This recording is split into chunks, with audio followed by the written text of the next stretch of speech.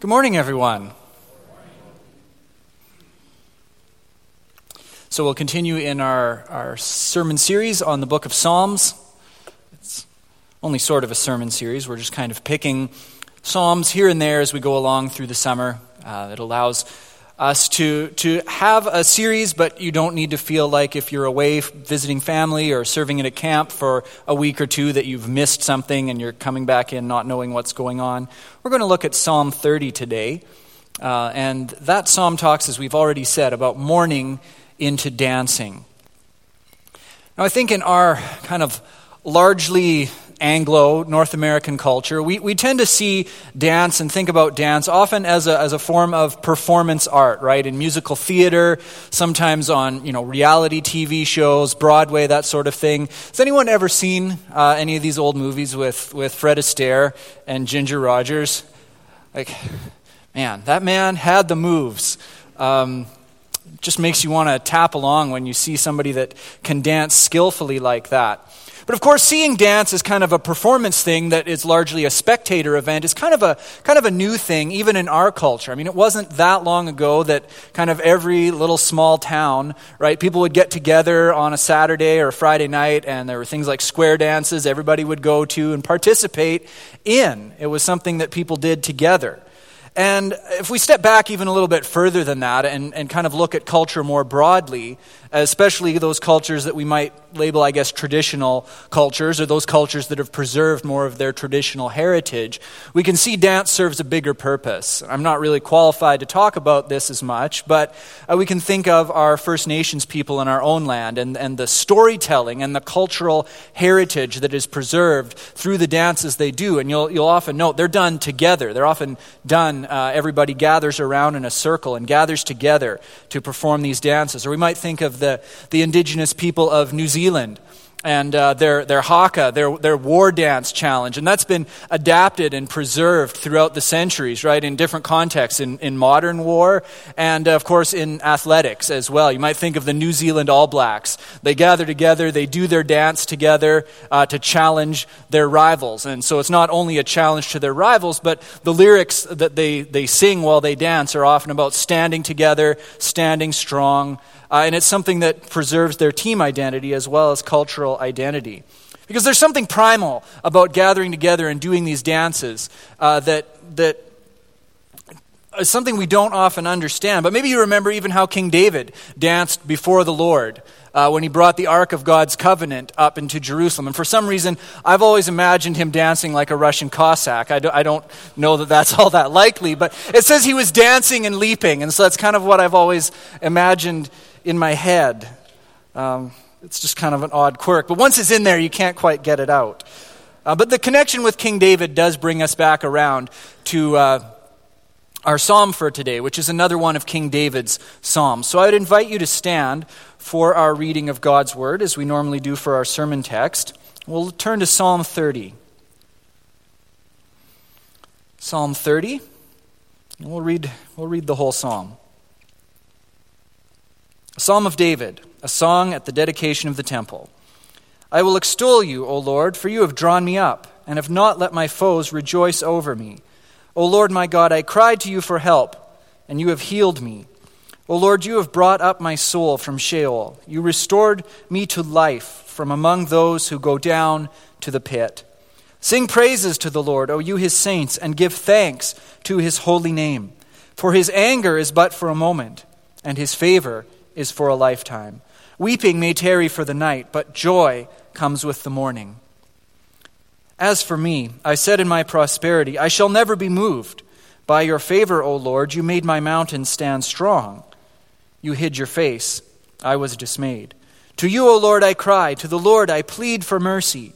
What profit is there in my death? If I go down to the pit, will the dust praise you? Will it tell of your faithfulness? Hear, O Lord, and be merciful to me. O Lord, be my helper. You have turned for me my mourning into dancing. You have loosed my sackcloth and clothed me with gladness, that my glory may sing your praise and not be silent. O Lord my God, I will give thanks to you forever. This is God's word. You may have a seat.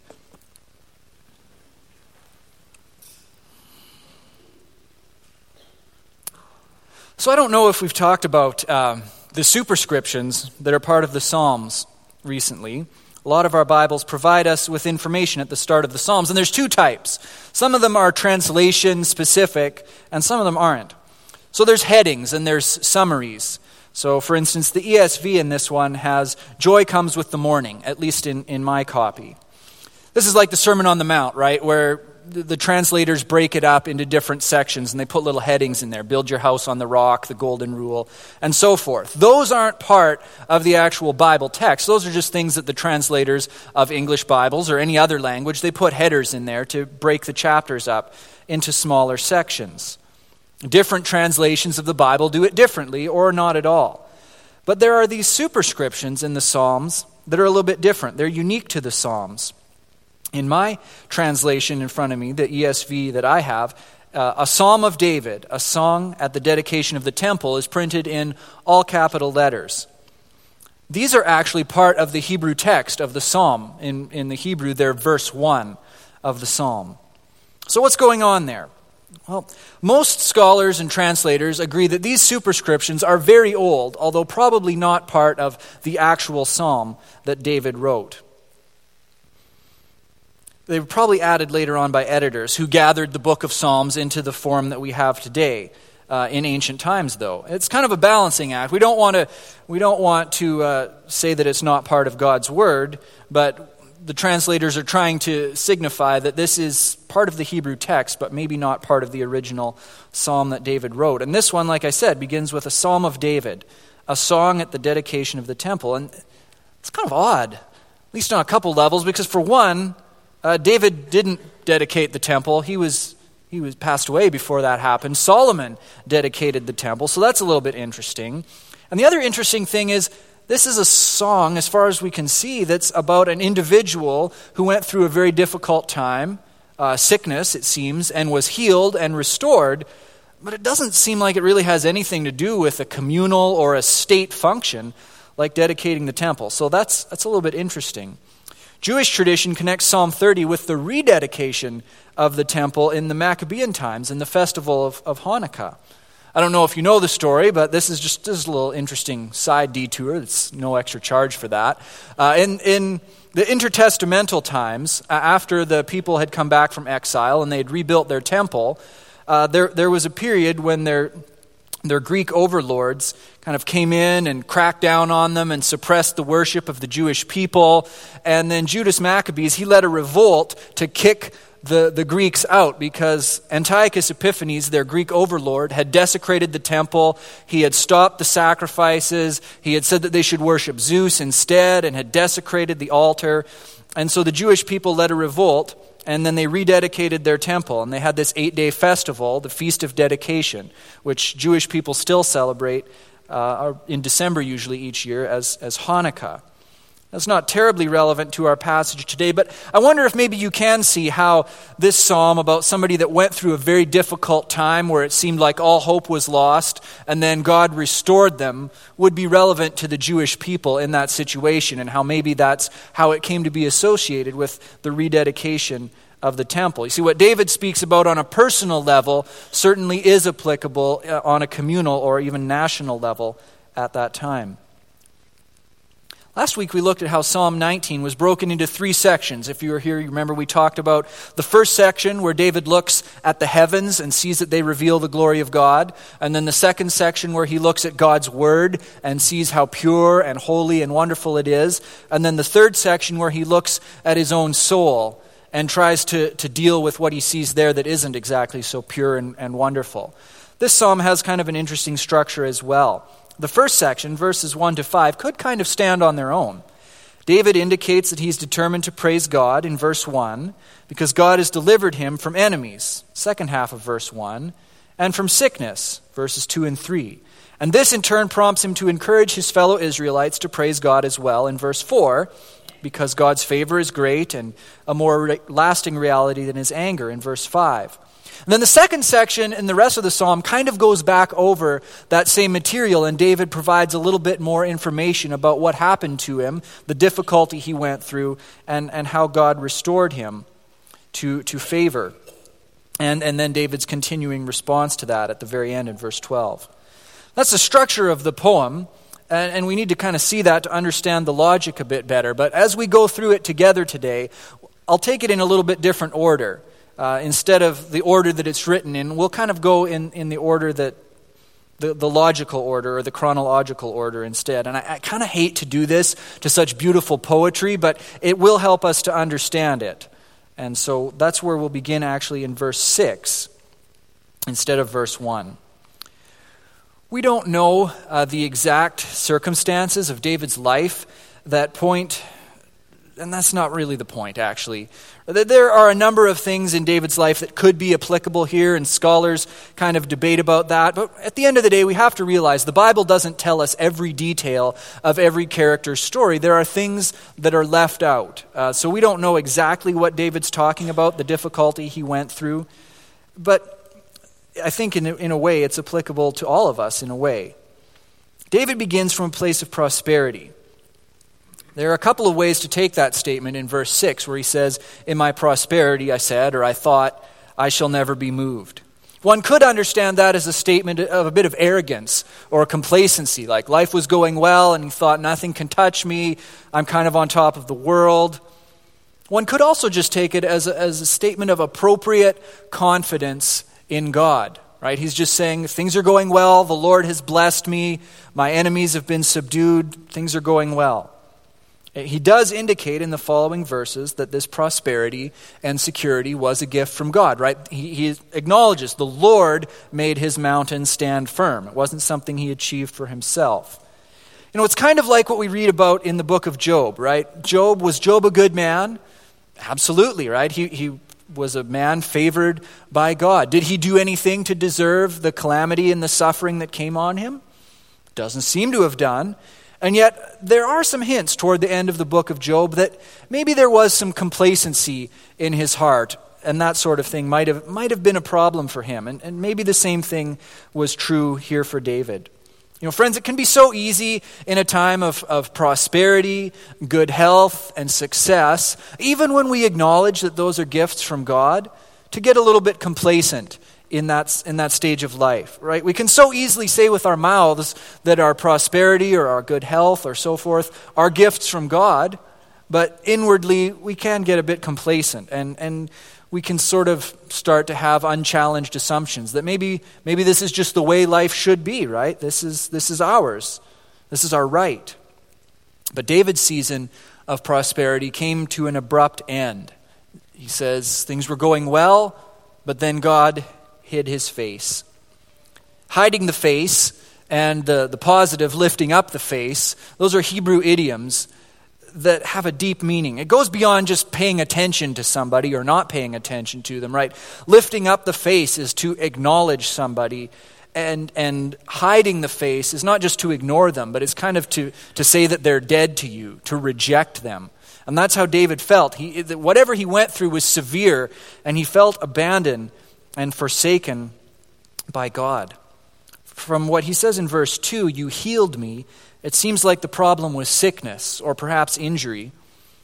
And maybe that Psalm 38, we don't have to turn there today, but you could read it later if you want. It goes into much more detail about David suffering a time of intense sickness where he thought maybe he was going to die. It could be that these two Psalms are talking about the same event in his life. It might be sickness in your situation, you or someone else, right? Many of us will have heard those difficult words spoken to us or spoken to somebody that we care about, right? You have cancer, or words like, "I'm afraid there's nothing more that we can do." Maybe it wasn't that. Maybe it was words like, "I'm afraid we're going to have to let you go from this position." Could be lots of things. Loss of employment you didn't see coming. Breakdown in a significant relationship that you didn't see coming, took you unawares. These things come at us and they blindside us. And few of us are going to get through life without them, right? We will know these in our past, or if we haven't, we will know them in our future. There will be something that will come out of nowhere that we weren't expecting, we didn't see coming, and it hits us. And we go from confident assurance to just flat on our faces, just in a matter of minutes sometimes. Now, sometimes there's reasons these things happen to us. But sometimes there are no reasons at all that we can discern, humanly speaking. They just happen. David was clearly in a bad place. In verse 3, he talks about God bringing him up from Sheol or from the pit, depending on what translation you have.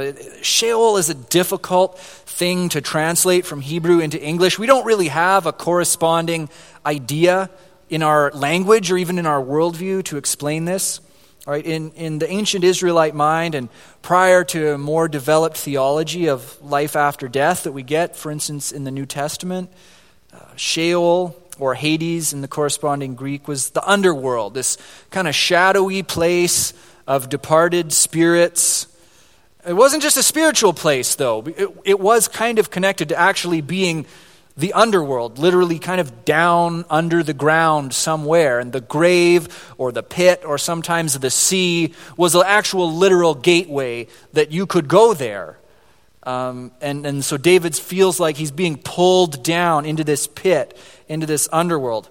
If you've seen the Lord of the Rings films or you've read the books, the scene where the heroes take the paths of the dead and encounter the shadowy spirits, there's something like that, minus the weird green CGI effects. Something like that. It's down under the ground in this dark place. And David was in such bad shape, he felt like he was almost there. He was getting pulled down into that place. I think today we'd probably say he experienced a near-death experience. Whatever happened was serious enough that from his own perspective, he thought he was as good as dead. He expected he was going to die. He was done for. Humanly speaking, it was hopeless. But that wasn't the end of his story. God intervened. God raised him up from going down to the pit. God gave him his life back. There's a lot there that I just want to talk about, but I'm going to exercise some self-control and wait until the end, and we'll come back to that because it's big. So just hold those thoughts about being raised up from the pit. David presents a number of vivid illustrations that explain what that transformation was like, of God bringing him up from the pit and restoring him, of how God intervened in his life. And for my money, these are the heart and soul of the Psalms, because this is poetry, and poetry really works in images. And these are some very vivid images. And again, I'm kind of reluctant to spend too much time explaining them, because they're kind of like, poetry is kind of like a joke. If you do too much explaining of it, you kind of explain it away. But it's important, especially because we're reading it in translation, to understand exactly what's going on here. His anger is but for a moment, but his favor is for a lifetime. This is the heart of God's character as revealed, right? Remember Exodus 34? Where Moses asks to see God, and God says, no, I can't show you my glory, it would kill you, but what I will do, I will pass by, and I will proclaim my divine name. And it says here, the Lord passed before him and proclaimed, the Lord, a God merciful and gracious, slow to anger and abounding in steadfast love and faithfulness. This is the heart of God's character, right? He is a God who has anger and who has wrath, and a God of favor and blessing. But in the Bible, it tells us that his wrath and his anger, while it is real, gives way to his favor and his blessing. As I said before, we can't exactly be sure what was going on in David's life. But I do wonder, with the mention of God's anger followed by God's favor, if what he went through wasn't some kind of divine discipline, maybe for complacency or something else that was going on in his life. In any case, he came to realize that even if the difficulties that he faced were part of God's disciplining him, that was only secondary. That was to achieve something else, right? That was to achieve the experience of God's favor and blessing on the other side of it. The discipline, the anger, that was temporary, only to get to the place of divine blessing, favor, and love. His anger is a moment. His favor is a lifetime. A God slow to anger and abounding in steadfast love. Now let's remember that as we worship God together this morning and as we face whatever is going on in our lives. The next picture kind of mirrors this previous one, but it focuses on our response rather than God's character. It's an interesting phrase in the Hebrew. Right? In the English Standard Version that I have, it says, "Weeping may tarry for the night, but joy comes in the morning."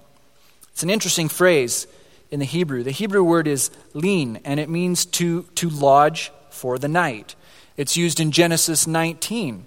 When Jacob went and spent the night at Bethel, right? Remember, he slept on the rock for a pillow, and he had that dream or that vision of the angels of God going up and down on the stairway that went up to heaven, and God spoke to him and promised to bring him back safe, to be with him. It's used again in Jacob's story in Genesis 32, when Jacob sent his family on ahead when he was about to meet his brother Esau, and he stayed behind. He remained behind for the night in the camp and wrestled with God. It's used in 2 Samuel 12 when King David passed the night laying prostrate on the earth, praying and pleading with the Lord that the Lord would spare the child that he had conceived with Bathsheba.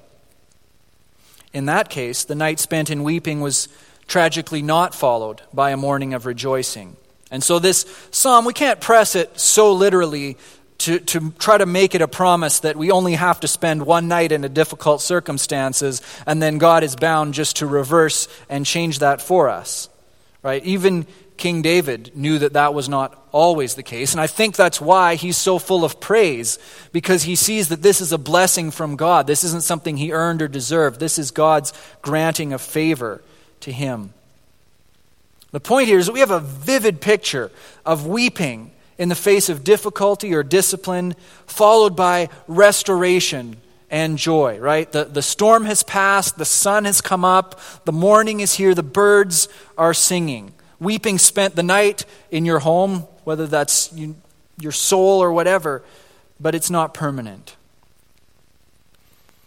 The next picture, he says, "You loosed my sackcloth and clothed me with gladness." Wearing sackcloth during a time of mourning or fasting or repentance was a kind of a common practice. It's not something we do much in our culture. You know, our kind of the odd thing about our mourning customs in North American culture, or our funeral customs, it's kind of just whatever you want it to be. There's kind of no single cultural thing that people do anymore, and it is kind of what it is. It wasn't that long ago that people would, in a time of mourning, they would dress in black for a set period of time after someone passed away. Sometimes, if a woman lost her husband in particular, she might take to wearing black for the rest of her life, or at least for a long, long period of time, as a sign of mourning. And we have this vivid word picture that moves us, though, from something concrete to something that's a spiritual reality. I mean, the kind of concrete thing would be, well, you removed my sackcloth and then I put my normal clothes back on. But that's not what it says. It says, you removed my sackcloth and clothed me with, not normal clothes, but with gladness. Right? The change is so dramatic in David's life that it's not just sufficient to say he put his mourning clothes off and put his normal clothes back on. What he's saying is that the joy and gladness he experienced was so real and vivid in his life, it was like he was clothed in it. Clothed with joy itself. And that's a common image throughout Scripture. All right, spiritual realities are often depicted using the image of putting on different clothing. We might think of Colossians chapter 3, where the Apostle Paul talks about putting on these different virtues. It's kind of a parallel list to the fruit of the Spirit. Or right, Ephesians 6, that's probably the one we'd all think of, right? Where he talks about arming yourself spiritually, using the metaphor of a soldier putting on his armor for battle. But here, though, David is clear. He didn't do this for himself. It wasn't just he made up his mind, okay, I'm not going to be sad anymore, and I'm going to do this for myself. The language is causative. It says that God removed his sackcloth, and God clothed him with gladness. And the final one, and that's the title of the psalm, turned mourning into dancing. As I kind of said a moment ago, most cultures of the world have pretty established mourning customs. And our North American culture is kind of a little bit different. I mean, part of that is just we have so many cultures that have come to this part of the world and called it home that we don't have kind of established customs anymore. Now, my own family is pretty traditional in this regard, and so it's kind of odd to me that people wouldn't have, for instance, a wake or a viewing for the deceased person. That's just kind of my own family culture. And of course, for some people, that would be very, very uncomfortable if that's not something you're used to. But the type of mourning that David is speaking about here, it is connected to the idea of mourning for somebody that's passed away. Again, this speaks to the depth of his situation. Basically, he was not mourning for someone else that passed away. He was mourning for himself because he was sure that was the direction he was going. Right? And it actually can mean wailing. Right, because in many other cultures, mourning isn't kind of a subdued thing the way it often is here. People wail, they might roll around on the ground, or there's certain ritual gestures they make. It's a very intense kind of grief. Here's where things get really interesting, at least I think so. We've had a few Hebrew word lessons today, and we'll have one more. The term used here for dancing is mechol. Now, there's other terms for dancing. Hebrew has a whole host of words that can be used for dancing. This is a different term than when King David danced before the Lord before the Ark of the Covenant, when they brought it up to Jerusalem. In modern Hebrew, it's actually the word that signifies the discipline of dance. Like if you were to go and study dance at a conservatory, you would study mechol. In the Bible, it's from the root that means to go around. And in the Bible, it's usually used to mean a communal dance. I think the idea is dancing in a circle together with your community. It's often used when there's a victory, when they win a battle, and the people go out and they dance before the Lord to celebrate the battle being won. It's a communal dance. Think of to kind of at least get the culture a little bit closer to ancient Israelites, think of Fiddler on the Roof, right? If you've seen the movie, or maybe you saw when Summer Stage did it not that long ago, what do, right? They clasp hands, and they make a circle, and they dance around when they're celebrating, right? Think of the wedding scene in Fiddler on the Roof, right? They're celebrating, it's joyful, they make the circle, they dance around, everybody is excited. So what's the point of this? Well, I think when David talks about the Lord turning his mourning into dancing, he's talking about something more than just the psychological state of being sad and then being happy afterward. He's thinking about talking and encouraging us to think in ways that are bigger than just that. There's something profoundly social and communal going on as well. Because if you look at what he's talking about when he was doing so poorly and in this time of great distress and sickness, he was isolated and he felt like he was being cut off from the people of Israel and his community and going down alone into the pit. But when God restored him not just to a state of psychological well-being, but to well-being in the context of his community. Right? Restoring him, God's putting him back in his place in the community, and he can celebrate and be part of that once again. Sing praise. This is the last point before we conclude, but David's response is praise. In the final verse, he indicates that he will praise God for his deliverance. Earlier in the psalm, verse 4, he urges God's people to give thanks and praise, right? Likely on his behalf, as well as if similar things have happened in their own lives.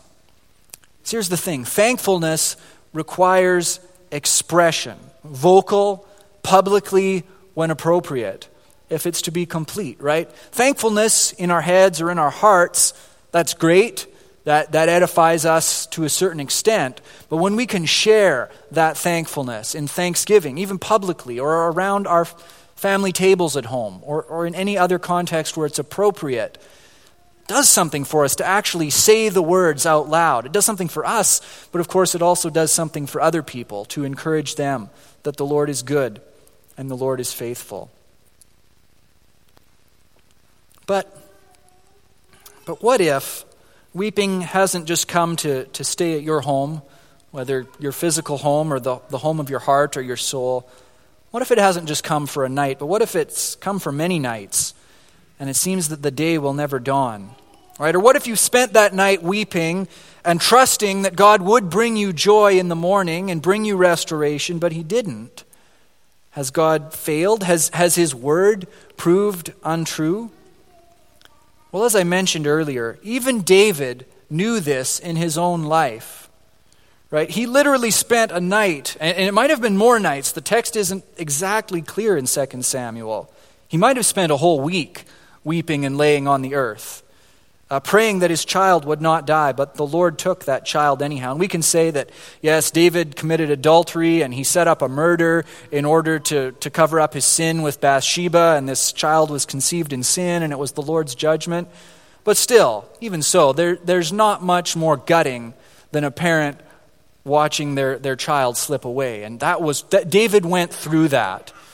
David understood that sometimes really tragic things happen in life. This is written from the perspective of someone who knows firsthand that God's deliverance isn't just a given. It's not just automatic. It's not that if you just have enough faith and muster up enough feeling, God will come through for you. But it goes even deeper than that. Remember how David talked about how he felt like he was getting dragged down to the pit, to Sheol, how he was almost there, the lights had almost gone out for him, and then God restored him? But of course we know the one who didn't almost go there. Right? What is it we confess about Jesus if we say the Apostles' Creed, right? He was crucified under Pontius Pilate. He was buried. He descended, different translations have it differently, to the dead, to hell, to Hades. Jesus didn't just almost get there and then was restored by God. Jesus went all the way down to the bottom. He descended to the dead. He went all the way down, and he did it for us. But like in this psalm, and this is where I wanted to go earlier, but I had to have self-control and save it for the end, God raised him up, right? This resurrection language is being used in this psalm. I think it points forward to the one who was ultimately raised up from the pit, Jesus. Not just up from sickness, not just from bad circumstances, but up from death, and in doing so conquering death as he rose from the dead. That's the core of the gospel, right? What is it the apostles go around preaching all the time? You open the book of Acts, you go to chapter 2 where Peter preaches the first sermon, and that's what it's all about. You crucified this Jesus, but God raised him up. It's what so scandalized the Jewish people and so puzzled the pagans about the apostles' preaching, that they preached that this man who was put to death in a terrible and shameful way as a criminal was raised up by God and declared to be the Savior of the world in power. You killed him, but God raised him up. God raised him up from the dead, and we are all witnesses, and we proclaim it to you. That's the apostles' testimony. That's the gospel. And this psalm is pointing us toward there, if we have eyes to see it. And what is it that Paul then spends like pretty much the rest of the New Testament going on about? God raised us up together with him. We were buried in Christ with baptism and then raised to walk in newness of life. Right? Christ is the first fruits, and we will share in a resurrection like his. That's the hope, even if the reversal of circumstances doesn't come in this life. Even if that night of weeping isn't followed by a morning of earthly rejoicing. God raising us up from our difficulties in this life is wonderful. And when it does happen, we should thank him and we should rejoice and we should declare it publicly as that's appropriate and as we have opportunities. But God raising us up on the last day is the ultimate healing of all hurts.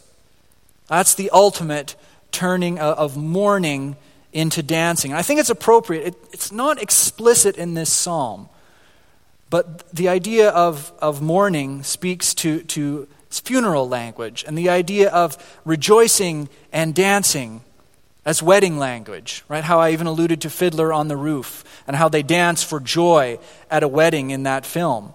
And it seems like that's the kind of imagery that David is getting at here. And isn't that the imagery that the New Testament presents us with as well? The joy of being invited to the wedding supper of the Lamb in God's eternal kingdom. There will be joy there. I dare say there will be some dancing there, and we might have to learn how to do that when we get there, because some of us don't know how yet, or aren't accustomed or comfortable with that, but we might have to get comfortable doing it with the Lord in His kingdom, right? Because that will be the ultimate turning of mourning into dancing. The New Testament says God will wipe away every tear from every eye. That's an amazing thought. And as we move to close our worship service this morning, we're going to celebrate that and we're going to proclaim it together.